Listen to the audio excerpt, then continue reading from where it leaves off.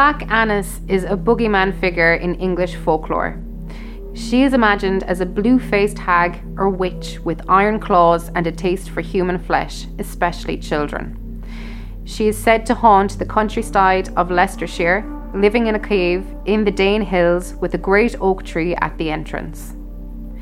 She is said to venture out at night looking for unsuspecting children and lambs to eat, then tanning their skins by hanging them on a tree before wearing them around her waist.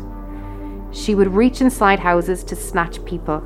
Legend has it that she used her iron claws to dig her cave out of the side of a sandstone cliff, making herself a home there, which is known as Black Annis's Bower Close.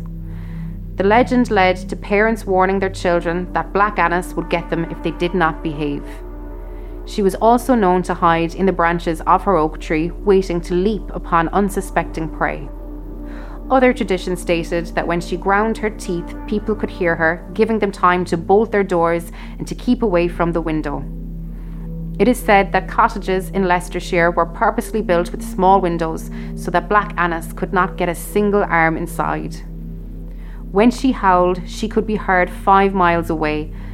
Then the cottagers would fasten skins across the window and place protective herbs above it to keep themselves safe. The earliest known written references to Black Annis was from an 18th century title deed that referred to a parcel of land or close as Black Annie's Bower Close. The first volume of County Folklore 1895, published by the Folklore Society, mentions 2 such title deeds dated May 13th and 14th, 1764.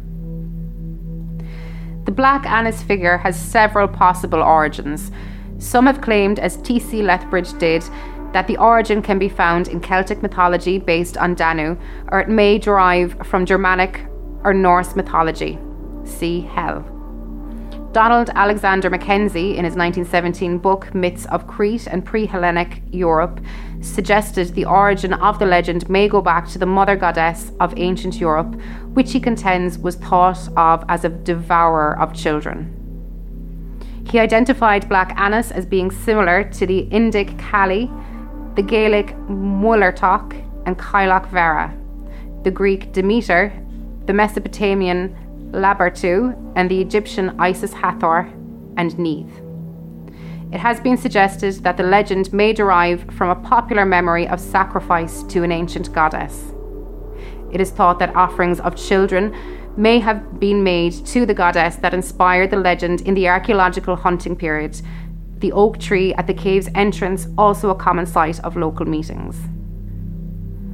Ronald Hutton, however, disagrees with such theories in his book The Triumph of the Moon, A History of Modern Pagan Witchcraft.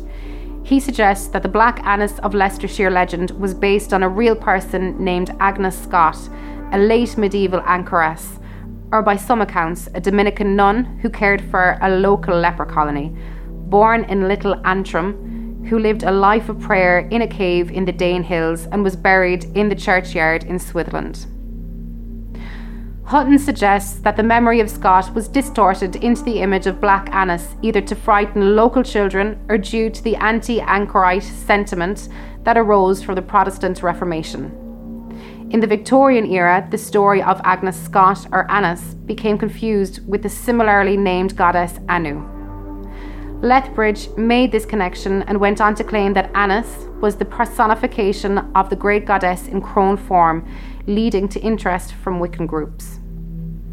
The connection between Black Annis and Agnes Scott was made previous to Hutton, including the gravesite and cave in an issue of the Leicester Chronicle dated February 26, 1842, and reprinted in the first volume of County Folklore in 1895. Many of the modern conceptions of Black Annis were popularised in a poem by John Hayrick, given in full in County Folklore, but excerpted as follows. "'Tis said the soul of mortal man recoiled to view Black Annis's eyes so fierce and wild. Vast talons foul with human flesh there grew in place of hands, and features livid blue glared in her visage, whilst her obscene waist warm skins of human victims close embraced. Not without terror they the cave survey, where hung the monstrous trophies of her sway. 'Tis said that in the rock large rooms were found, scooped with her claws beneath the flinty ground.